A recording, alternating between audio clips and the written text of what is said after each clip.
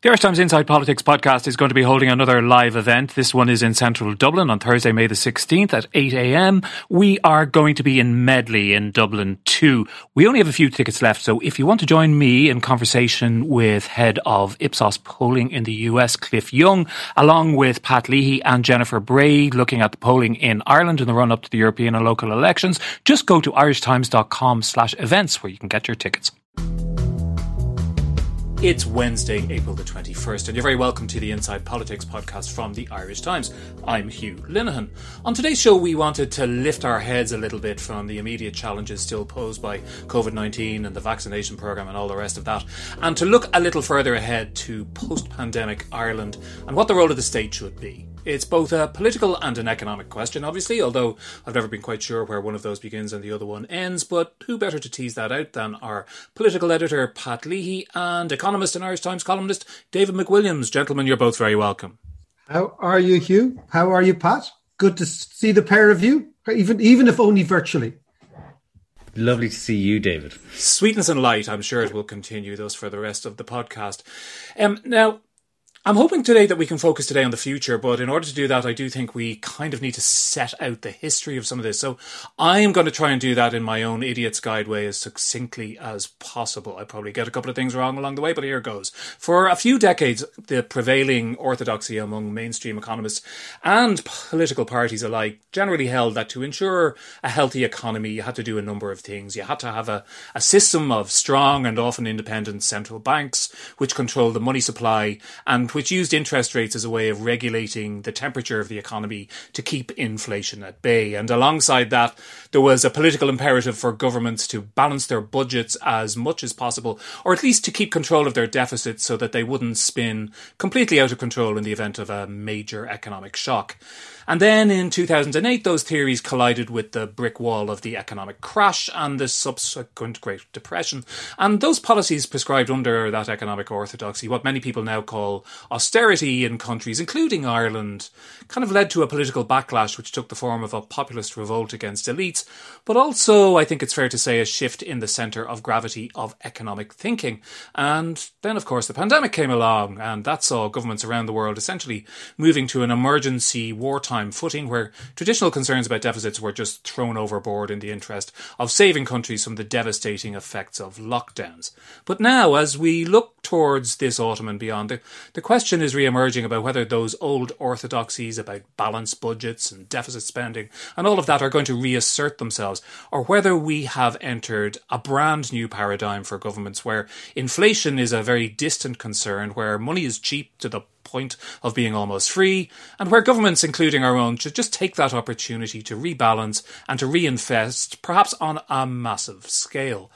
Pat, I read with interest a column that you wrote in mid-February, and I quote, at one point in it you said that someone's got to pay, and that is a fact that everyone, government, opposition, public and lobby groups, won't be able to avoid forever.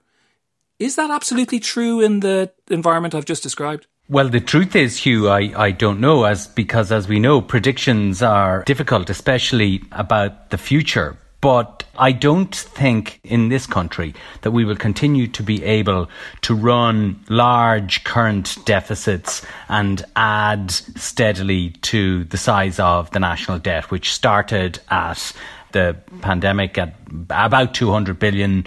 Assuming the pandemic finishes sometime this year, or its effects are not still being felt in as they are now anyway. By this time next year, we'll finish at about 250 billion. So I don't think we could say over the coming years double that to 500 billion. I would be amazed if the external conditions would enable that to do it. So I think it's important, and we've discussed this before, to look at the explosion in borrowing at the moment, and the explosion in public spending that is taking place in Ireland at the moment, and disaggregate the two parts of that. Say if you take, for example, the health budget, which increased by about 4 billion euros this year, 2 billion of that to pay for pandemic related costs, 2 billion that is related to spending that's not directly attributable to the pandemic. I think the model being operated in government at the moment is that the first 2 billion of that goes onto the national debt and is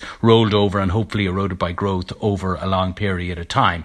But the other 2 billion of it will have to be paid for through taxation or spending cuts elsewhere over a period of time. So by the time you get to the end, perhaps, of this government, that you will be looking at something like a balanced budget over the governmental or economic cycle. I think that is the thinking in government at the moment. And I think what you have to do is assess this as not just a matter of economic theory, but the constraints that will be on any Irish government in the future, which is affected by a whole range of international factors, such as what the ECB policy is, what the EU's fiscal policy is, and what the broader economic orthodoxy is. And we might come to those questions about what the EU might do, in a couple of minutes. But David, maybe to you first. Is Pat right? Just in that very specific example he gave there. So there's 4 billion on health. 2 billion we know is directly pandemic related. So that hopefully will need to be wound down because they won't need to do those things anymore. The 2 billion is new additional expenditure. And in order to continue doing that in the years to come, it does seem like common sense that that'll have to be, that additional finance will have to be raised to pay for that 2 billion. Is that right? Well, that's the interesting thing about using the expression common sense, Hugh, when it comes to economics, because economics has been unfortunately hijacked by accountants who believe that there is a very hard balance sheet in a monetary union like the European Union or in a monetary arrangement like the United States. And it stems from Mrs. Thatcher's idea that, it's a household balance sheet and you can only spend taxpayers' money. And the interesting thing is, there is no such thing as taxpayers' money, right? This is the first thing, right? That what actually happens in economies is governments spend money first and then they tax. So it's not as if, for example, take your worry about, and we'll go on. I mean, there are constraints, so don't think. But it's this idea that where will we find the money from, right? This is always the question, as if it's like a giant Easter egg hunt, and that the money is somewhere it's hidden, right? And that's up to this politicians to go around and find this. And lo and behold, it's a big treasure hunt for kids. And we find the money and then we can legitimize spending. That's actually not how the economy works at all.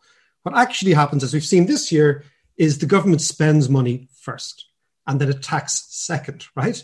And as long as we understand that what actually happens is the state, in this case of this pandemic, but we can go back, because I actually think what I'd like to talk about, I think we're at the beginning of a new super cycle in economics. I try to look at economics in big historical swathes, and I think we are at the end of a super cycle that started in the 1980s under Ronald Reagan and Paul Volcker in the United States.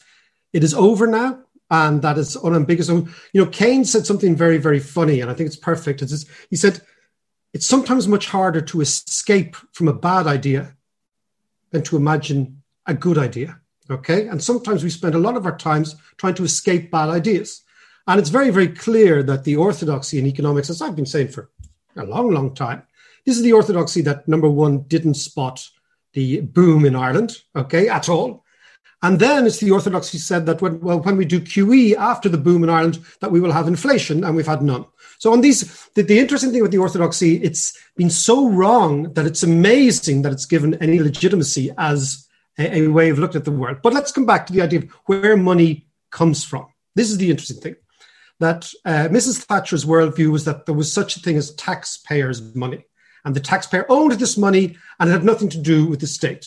Now, that is obviously clearly nonsense, because the state actually prints the money, okay? So the money actually comes from the state in the first place, right? And the taxpayers are allocated a certain amount of it, but so too are lots of other parts of the economy. So what I would say is we've got to be a little bit more precise in our understanding of how monetary economics works. Right now, at the central bank, the ECB, the European governments are going to the ECB, Euro members, with IOUs, okay, which is I owe you 100 billion, or 5 billion, or 1 billion, or 2 billion. And at the discount window of the ECB is actually giving them money, right? And the ECB is saying, not only are we going to give you money, but we're actually not going to charge you for this. And why are we not going to charge you for this? Because we understand that at zero interest rates, which is where we have got to. Now, zero interest rates, Hugh, are a sign that something's not working. They're not a good sign, right? At zero interest rates, monetary policy, as defined by the orthodoxy, which is that we cut interest rates and we expand the economy, or we raise interest rates and we contract the economy, doesn't work because interest rates are at zero. So clearly it doesn't work. So in the words of Jay Powell, the American Fed president, the Fed can lend, but it cannot spend. And it's exactly the same case with the ECB. The ECB can lend, but it cannot spend. Now, for the last 10 years, the ECB has been lending to the wrong people, which is why we have asset price inflation and no actual wage inflation. Wage inflation, by the way, is a good thing. It's quite good for people's wages to increase. That's the assumption we should start at for a successful economy is high wages, which is why Switzerland has high wages and Burkina Faso has low wages, because Switzerland is successful and Burkina Faso is not successful. So our end game should be high wages, right? So let's recalibrate the whole thing, right? What I think is happening is the orthodoxy that prevailed since Paul Volcker, who actually, timely enough, passed away last year. So there's a nice symmetry in the lifetime, was one where we will bias all economic policy towards deflation, crushing inflation. And in so doing, what we will do is we will create a boom for asset price owners, and we will actually create quite a difficult, almost recessionary-like background noise for wage earners, which is basically what has broadly happened in the Western world. And that, of course, ends up with asset price inflation's booms and busts. We've had our own. And obviously, eventually, when you actually favor profits over wages for too long, the people who earn wages, the workers get pissed off and they vote for lunatics like Brexit or Trump or whatever, because those guys say, you know what, we're going to take back control from you. So it's important now for us to think of what is the new paradigm? What is it? What are we dealing with? We're dealing with a world at zero interest rates, which is in itself a function of a variety of things. One of the things in Europe is our demographic structure. We're an old continent. Old people save more. And as a result of that, you tend to have much lower rates of interest. So you think, okay, well, how do we get the economies going? How do we get things going if monetary policy doesn't work? Which it doesn't, which is why lots of money is trapped in the banking system. And the Irish banking system has turned into basically a safe deposit box for the middle classes, right? It's not actually anything that it used to be, which is pumping money around, yada, yada, yada. So now you think, so where do we go from here? And this isn't me talking. This is actually Philip Lane, the former central bank governor, chief economist of the ECB. He's basically saying to the rest of the European countries, look, we're going to buy everything that isn't nailed down, okay? It's going to be very, very clear to me that Christine Lagarde wants to finance a European Green New Deal through central bank financing alone.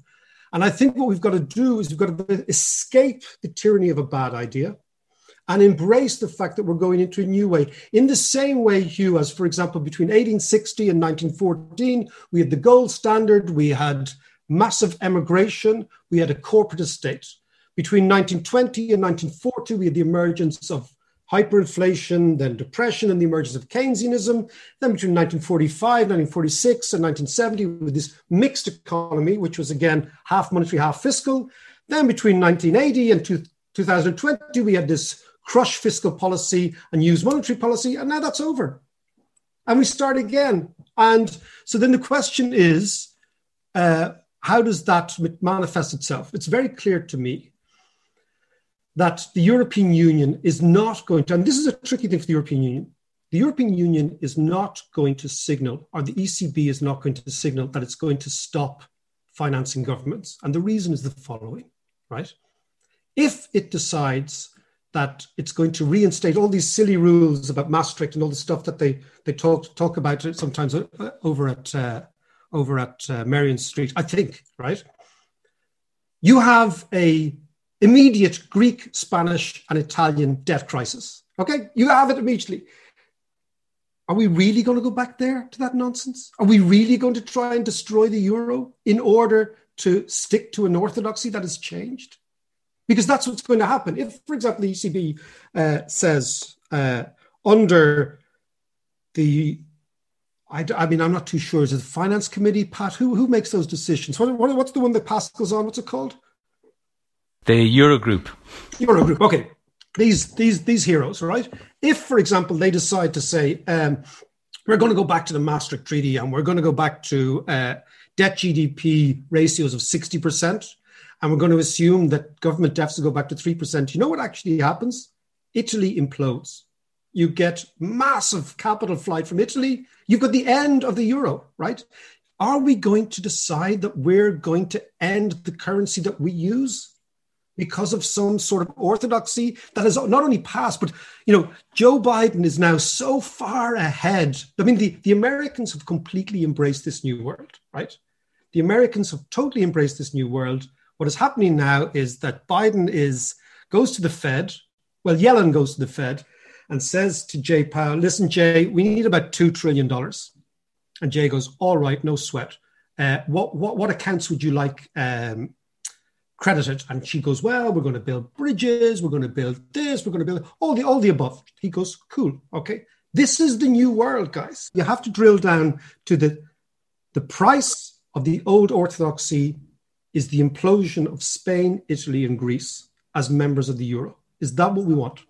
Okay, listen, all very interesting. Obviously, there's a huge amount in there, but, as the wise man said, that's all very well in practice, but what does it mean in theory? For a government in Ireland proposing a policy over the next 5 years, let's say, does that mean that you open the spigots, that you go back, that you look to raise as much money as you can, and you spend billions and billions and billions on lots of things, which lots of people would like to see? Of course it does. Of course it does. And the great thing about having zero interest rates now is you get the money in now at zero interest rates. Okay?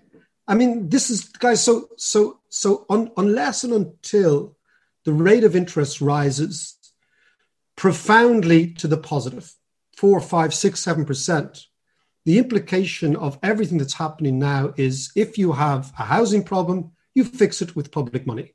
If you have a railway problem, you fix it with public money. If you have a deficit in various different things. Now, what Pat is talking about is something quite different, I think, which is to the extent to which we have quantity surveyors in the Department of Finance that can get value for public money, that can actually build a children's hospital on time, right? That's quite a different question. That's a question of site management, not macroeconomic theory, right? Or not macroeconomic orthodoxy shifting. That now I can't answer. And I actually back away from that. Well, Pat, let me just frame that to you, and I will absolutely give you the option to respond. Is it possible that if there's a certain conservatism, or maybe, phrase another way, a lack of acceptance of David's broad point in the Department of Finance, that might be because of a lack of faith in that department, in the ability of the state to actually spend that money wisely and well? Well, look, perhaps, yeah, there is an institutional conservatism in the Department of Finance. There probably is in all treasuries. Some of that born by experience, some of it born out of, I suppose, the culture of the place. I mean, I think there's a lot to interrogate in what David says, I mean, is the suggestion, which I think it is that large current deficits will continue to be run in the EU and will be financed by the ECB to the extent that, say in the case of Ireland, obviously in case of Italy, Greece, Spain. David, of course, is a lot older than I am, so he would know that people have been talking about the impending Italian collapse for a long time. But is the suggestion, then I wonder, David, that everyone will continue to run large deficits and therefore accumulate debt ad infinitum? No, because, the first thing to appreciate is that the COVID-related deaths are probably largely cyclical. Okay, and this goes back to old-fashioned Keynesian automatic stabilizers. This is not a new thing. That when the economy, basically what you have is right at the moment in Ireland, the private sector has, not in Ireland but all over the world, has saved enormous amounts of money during the pandemic. Right. So obviously, when you save, the money comes out of the economy. Right, it goes into a safe deposit box. When money comes out of the economy, unless you want the economy to implode completely, you have to replace that demand with something else. So the government spends. I mean, this is not ideology. This is just the way it works. And then the question I think you're worried about is how much of that extra spending, when the cycle kicks in, is inherited debt that actually begins to accumulate. And then would we end up in a situation where there would be a speculative attack on the Irish bond market uniquely that would drive Irish interest rates way up and suddenly you're in a sort of a debt deflation scenario. And what I'm saying to you is that was definitely the orthodoxy in the past. And I think it was something to be very worried about. And we experienced that type of dynamic maybe 4 or 5 times over the past 40 years in this country. Okay, starting in the early 80s, then the late 80s, then in 1992, we had a currency crisis with a bit of that, then with the banking crisis, then with the, so we've seen that, the way that movie plays out. Okay. What I'm saying now is that it's not pleasant for anyone. And I think, we spoke about the conservatism of the Department of Finance, which in some respects, I suppose, prevents them maybe from seeing, with the clarity that David was the new paradigm. But it also... Can I just answer you? The Department of Finance policies caused all these crises, frankly. So let's be very, very, very clear about cause and effect, okay? So these are not innocent bystanders in this game. What I'm saying is the world has changed profoundly. And I think the financial markets are kind of looking at the ECB and they're saying, really? Do you want to go back to another crisis? Because if you tell us that Ireland, Italy, well, not Ireland, Italy, Germany, France have got to reduce their budget deficit to 0 tomorrow, is that what you're telling us? And we'd say, yeah. Okay, well, in that case, we sell their bond market. So you're saying to us that you want to precipitate a crisis in your own currency? So do you see what I mean, Pat? And so you should stop listening to the Department of Finance, Pat, and get up and listen to the world, see what's going on, man. I think the danger for Ireland, and I'm not advocating a position here, I'm merely trying to explain the world as I see it. To that extent, I suppose I'm relying on reporting, which includes the Department of Finance amongst its sources, but it's obviously not limited to them. But David may very well be right. But the danger for Ireland is that the ECB and the Fed and the capital markets may not agree with him. Just let me finish that point, which is that nobody is talking about, and of course I'm being slightly facetious with that, just as David was when he was suggesting that, we can't turn around and say everybody has to reduce their deficits to 0 by tomorrow. Nobody is realistically suggesting that. Where I think the policy direction is likely to go, and we can, talk about the wisdom of this or otherwise, but my best guess as to where the policy direction is likely to go, and if you look at the communications from the Euro group, which, as David says, chaired by Pascal Donoghue, is not that you return to the dreaded Maastricht rules and to the fiscal compact, which is part of domestic law because it was approved in a referendum in 2012. It's not that you do that immediately or even in the first year after a pandemic. But it is that over the medium term, you try and stay within those fiscal parameters, which will require, yes, deficit reduction across the Eurozone. The pace and extent of that, I suppose, is going to be wrangled over in the years to come. But that's where I think it is going. I think, David, you think those Maastricht rules are dead as a dodo? They're gone forever, do you? Does that be right, David? Yeah. No, but that was we. I don't think anybody thinks that the economic ideology. I mean, economics is theology. Okay, it's not science; it's theology, and it moves like theology. And there are reformations and there's counter-reformations, and it usually stems up from the society. The first thing to appreciate is those Maastricht rules are dead because imposing those rules means the euro system is dead. So, I don't think anyone except the most crazy ideologue would decide that having rules with no system is better than having a system with flexible rules. That's the first thing. The second thing is the world has changed. This is it, guys. The world has changed, and it does change. And in the same way as the economics of the 70s was destroyed in the 80s, the economics of the noughties will be destroyed by the roaring 20s. And in the same way as the economics of the 1950s and 60s, all economic ideas have the seeds of their own destruction within them. And I think that what happened in the 1970s is the trade union movement became too powerful. The bias towards lots and lots of inflation became too overwhelming. And there was an ideological shift at the top in the States, and that percolated down into the UK. I think now that the wealth inequality, which is a result of the orthodoxy, is now too wide. And I think the underperformance of the economies is now too profound, as evidenced by two things in the European Union. One is very high levels of unemployment, and the other thing is zero interest rates. I mean, I can't reiterate enough, zero interest rates are a sign of failure, not success. They're a sign that something has gone wrong, okay? When the price of money falls to zero, it's like, whoa, this is unusual. So the question is, how do we get out of this? What do we use now? Do we, again, going back to Keynes, do we remain hostage to bad ideas? Or do we embrace new ideas? Now, what's very interesting is the United States are embracing and actively accelerating new ideas. And, you know, what I would talk, I quote Galbraith to you. You know, Galbraith's this great quote about convention and conventional people, you know? And he says that when faced with the choice between changing his mind or finding the proof not to do so, the conventional man always gets busy looking for the proof, okay? So I think that what we're caught is in the tyranny of a conventional wisdom, which is over. Now, what the pandemic has done is just accelerated the thinking of economics. But I think this was coming. I think this was all coming because, again, what I look at is these great super cycles. So where does it leave us? Where does it leave us in Ireland? It leaves us with the choice to either understand the bond market is a very, very the bond market is an incredibly constructive way of borrowing money. And we also know that we can now issue perpetual debt. We can issue 100-year debt. We can do whatever we want because the ECB has said so. And it's also, we know that the bias in global economics now will be towards inflation, not deflation. So running the economies hotter, not slower or colder than used to be the case.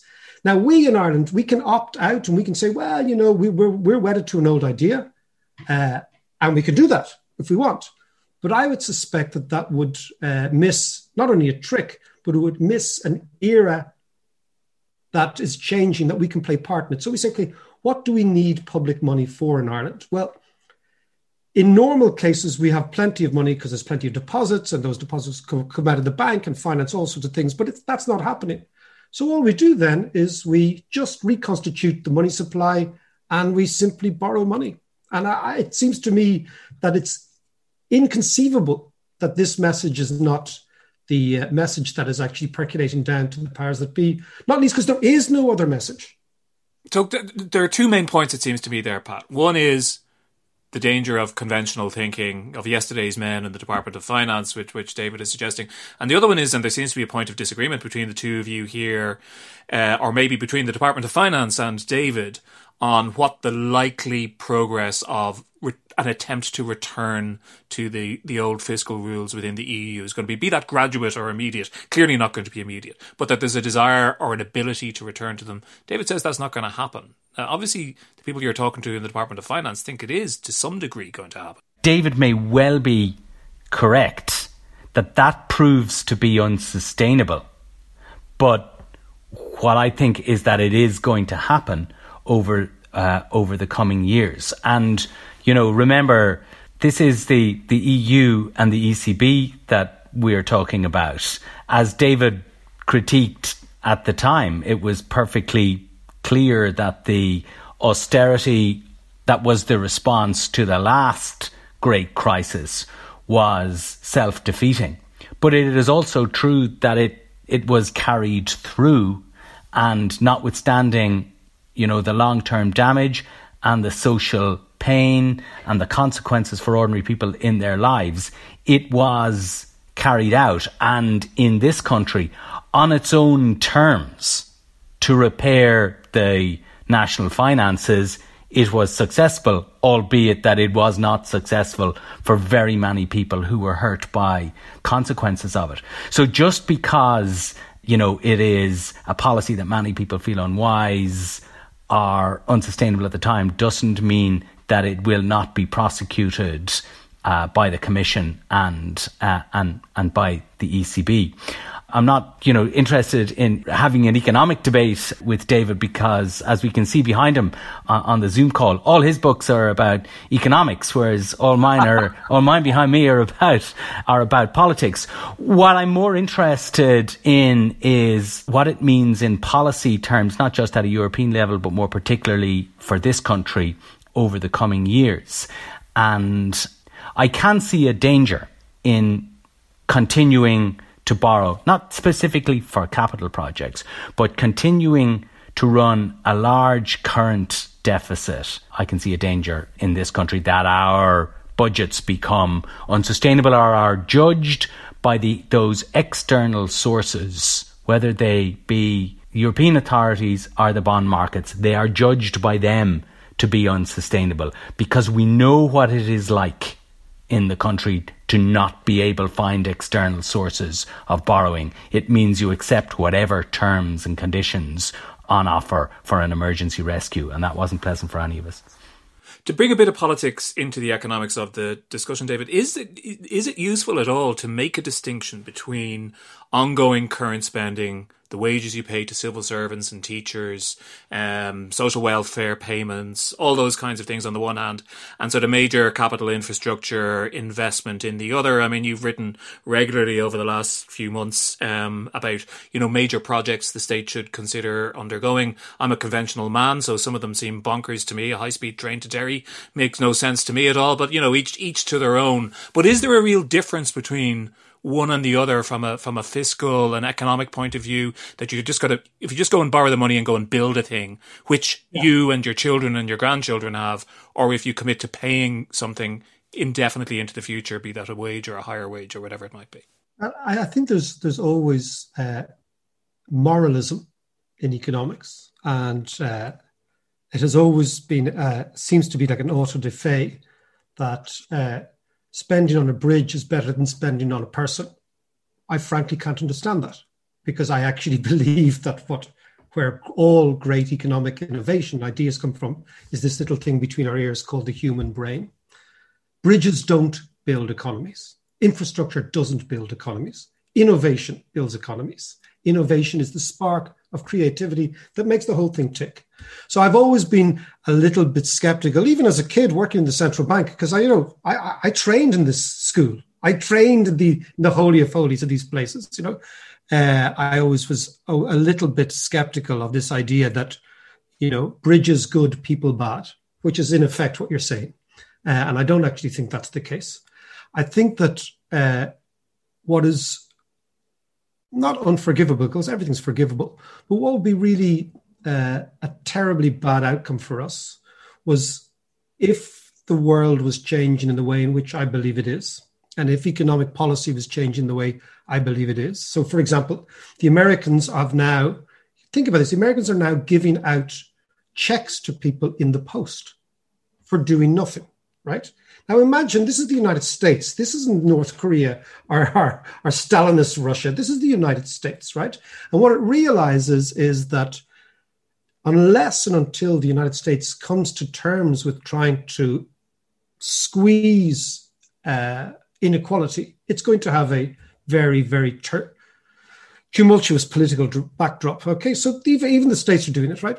Here in Ireland, a high-speed rail to Derry may be a good thing. Who knows? Who knows? But I mean, what you can never do is take the view that all bridges good, people bad. I think that's really silly. And then, of course, you have to figure out what the competitive, and this is the bigger thing, what is the competitive impact of expanding public sector salaries? It is over and above productivity. It's very, very dangerous. I get that.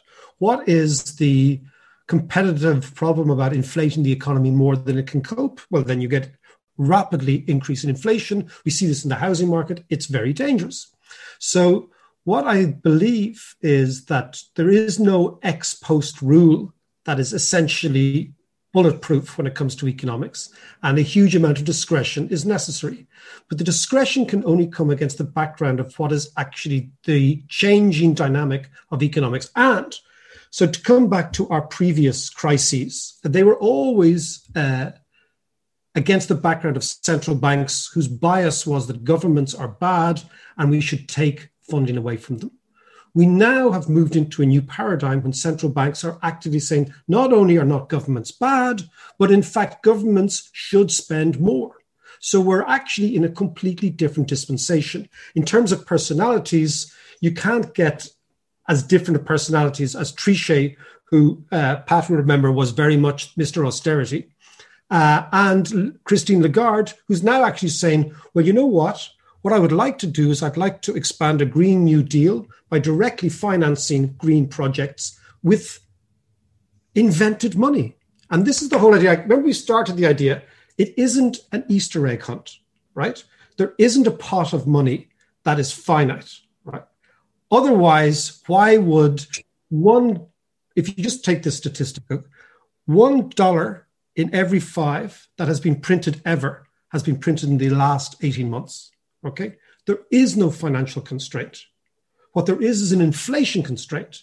And that, I think, is what we should be focusing on. And if a podcast like this could do anything, it would be to say to the Department of Finance, look, you're right to have your rules, but you're just looking at the wrong targets, right? That your target should be the ultimate inflation in this society, not your debt GDP ratio, not your budget deficit, okay? Because at rates of interest of 0, they don't matter, right? But your ultimate one, so keep your target, because everyone needs a target, but change it and go to inflation. And then we can all recalibrate and say, okay, now we're talking about the new world. But I fear, and I really do fear this, that we will, in Ireland, because of a variety of historical legacies that Pat alluded to, and they're all real. And again, people's careers are nothing more than, all the experiences that they went through. And if you went through all these traumatic experiences, then clearly you're going to be affected by them. But what would be, I think, a really progressive place and an interesting place to end up would be to say, do you remember inflation targeting that we had in the 1950s and 60s in Europe? We're going to go back there. And that's going to be our target. And that's going to be the anchor around which policy orbits. And I think that would be a great place to end. But actually, by the way, that's where America's going. And we will go there eventually. It's just a matter of getting there. Pascal Donoghue announced the setting up of a commission.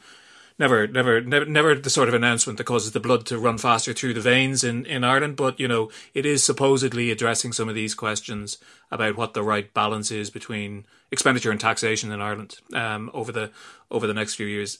Do you see anything meaningful coming out of that? Or I suppose also I also wonder, with what David describes, there's a running implication that there is a permanent establishment, a government here, which really makes these decisions. But politics does come into it. And Fine Gael has a certain kind of a USP, a certain brand, which is associated with certain kinds of ideas about good husbandry of the economy, fixing things after these profligate Fianna Fáilers have thrown everything out the window. And that's part of their message as well, is it? So I wonder, would that impact on their ability to take on board some of the ideas that David's talking about there? You are right, Hugh, that Fine Gael has that self-image. In fact, I remember, it wouldn't have been this time last year, it could even have been the year before, when the first controversy about overspending at the Children's Hospital emerged. And Regina Doherty, who I think was a minister at the time, went on radio to defend Fine Gael's stewardship of this and other fiscal matters. And she said that Fine Gael's problem was that it was too careful with the public money.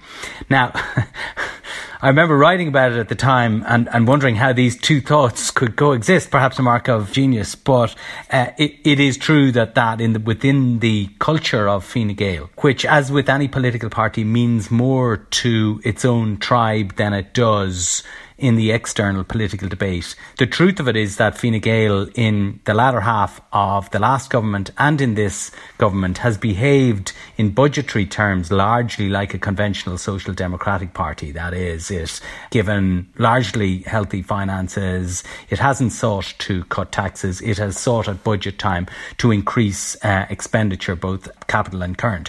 And it has responded to the current crisis, in line with the renewed Keynesian orthodoxy displayed by governments everywhere, which is to borrow in times when the private sector shrinks to fill the gap, as David could tell us. But my perhaps certainly more rudimentary than David's understanding of Keynesianism always suggested to me that there was two parts to it. There was certainly the advice for the state to expand to fill the gap during private sector recessions, so as to alleviate the social cost of those recessions. But that it also included, in the time where the economy was growing strongly, that the role of the state would retract. And that, I think, is going to be one of the very interesting things that we see as we come out of the recession, because we come out of the pandemic and the associated economic effects of it with a much bigger state than we went into it. And there is going to be a debate as to how that state is paid for. And I think that's the kind of really interesting bit, rather than, David and I wrangling over macroeconomic theory. But that's going to be the really interesting political discussion that this country has to have over the next year or two. And I think it'd be really interesting to see, and I'll just finish on this point, it'd be very interesting to see what Sinn Féin, now the main opposition party and gunning to lead the next government, what their position on those questions of how the state should be financed. Because the manifesto that Sinn Féin presented for the last election certainly favoured an expanded public sector, greater capital spending, things like housing and healthcare. But it proposed to pay for those things by increasing taxes on business and getting rid of tax breaks for business, getting rid of tax breaks for pensions and so forth. So I think it'll be really interesting to see, does this next phase in those discussions about politics and about political economy, to what extent they are altered by the ideas and the observations that David makes, or how much they are constrained by the previous orthodoxy, which suggests over the medium term, the state has to pay for itself. It can't just borrow all the money. All very interesting. And indeed, the politics of this, David, and this is going to be a last question to you. I find the politics of this fascinating because it breaks up the traditional old left-right divides. You see traditionally conservative parties, including the Republicans in the United States and to some extent the Conservatives in the United Kingdom, looking at significant investment in a way that they certainly didn't do over the last 30 or 40 years, and being less concerned about deficits, and everything gets thrown up a bit in the air. And in a way, Pat talked about the sort of traditional kind of social democratic position. That's something that's just crumbled. The old centre right and centre left are under pressure from new ways of thinking. But I do think, because when I listen to you and read you, I think of you as fundamentally an economic liberal, somebody who values the central role of creative entrepreneurship and new ideas in terms of keeping an economy alive and creating, economic energy and creating jobs and all that kind of stuff. And there is a part of this discussion which I think Pat said at the very start, there's been a swing towards the left. And if you do have a much larger state, in the Irish context, for example, some of the things which you hold valuable, as I understand it, could have some trouble surviving. I mean, we know from the history of the Irish state that there are a lot of very powerful segments, be they the professional classes or the builders or the developers or financial services or public sector trade unions, which are very good at getting to the trough first. And there are other parts of Irish society, the young generation rent, less well-paid, precarious workers and others who aren't, or who get elbowed aside very easily. And, this thing could work out quite badly from your point of view. Lots of things can work out badly and lots of things can work out well. I mean, in terms of what makes economies tick, it's not Keynes or Friedman, or it's this Schumpeterian economics that I believe in, which is that these what do you call it, these relentless gales of innovation, right? Of creative destruction. So, for example, if a product is not good, it will be deposed by some other product. I actually look at the economy much more like evolution than like physics, right? That it's actually a living organism. And the incipient dynamic behind this is an evolutionary trait towards better products, towards better services. And basically the market acts like the environment, right? So I completely understand that unless you have a vibrant, creative private sector, unless you have a vibrant, creative, energetic, innovative sector, you will have no economy. And of course, the communist countries are the best example of that. That ultimately, because they couldn't generate the choice necessary and they couldn't generate the dynamism necessary, because they believed that people at the top should orchestrate and pick and choose winners. And in actual fact, that's not the way the world works. The world is a great, I believe, game of trial and error and tinkering around. So that's, if I have a philosophy in life, that's it, or the economy. But I also think two things can be true at the same time, which is you take a country like Denmark, which has got an incredibly energetic private sector and an unbelievably productive and generous and kind public sector. I've just been off the phone. The reason I was late here, I was doing an event for a Swedish company. The Swedes have an extraordinarily dynamic private sector and ruthless in the American sense of the word. And it's a shareholder capitalist system. And yet, on the other hand, we know over the last 40 or 50 years, they have produced, the envy of the world in many areas, okay, in terms of social policy. So I believe that two things can be true at the same time, and that in actual fact, a properly functioning economy can be highly creative and highly protective towards those who are exposed, which is why I believe that at the moment, there is an extraordinary opportunity being presented by the confluence of fiscal and monetary policy and by the change of attitudes at the top of the ECB to allow Ireland to fix some things that were, for example, the housing problem, and to do this with public money. Now, it doesn't mean that the public sector actually goes and builds it, but it goes and finances it. The quid pro quo of this, Hugh, is an explicit targeting of the interests of the land holding sector of this economy. Land is, remember I talked about creativity. Land is not creative. You can either use it or hoard it. You can't do anything else. Land doesn't generate any wages, any ideas, any product. It is just a cost. And what we have done Pat will be much more eloquent in this than I am, over 100 years is favored the interest of land hoarders. So, these are the sort of, Napoleon said to govern is to choose, right? You've got to make choices. You can't do it all. But I don't think that a responsible state that takes advantage of zero interest rates to fix infrastructure is the same thing as a state that targets the creative genius of its people.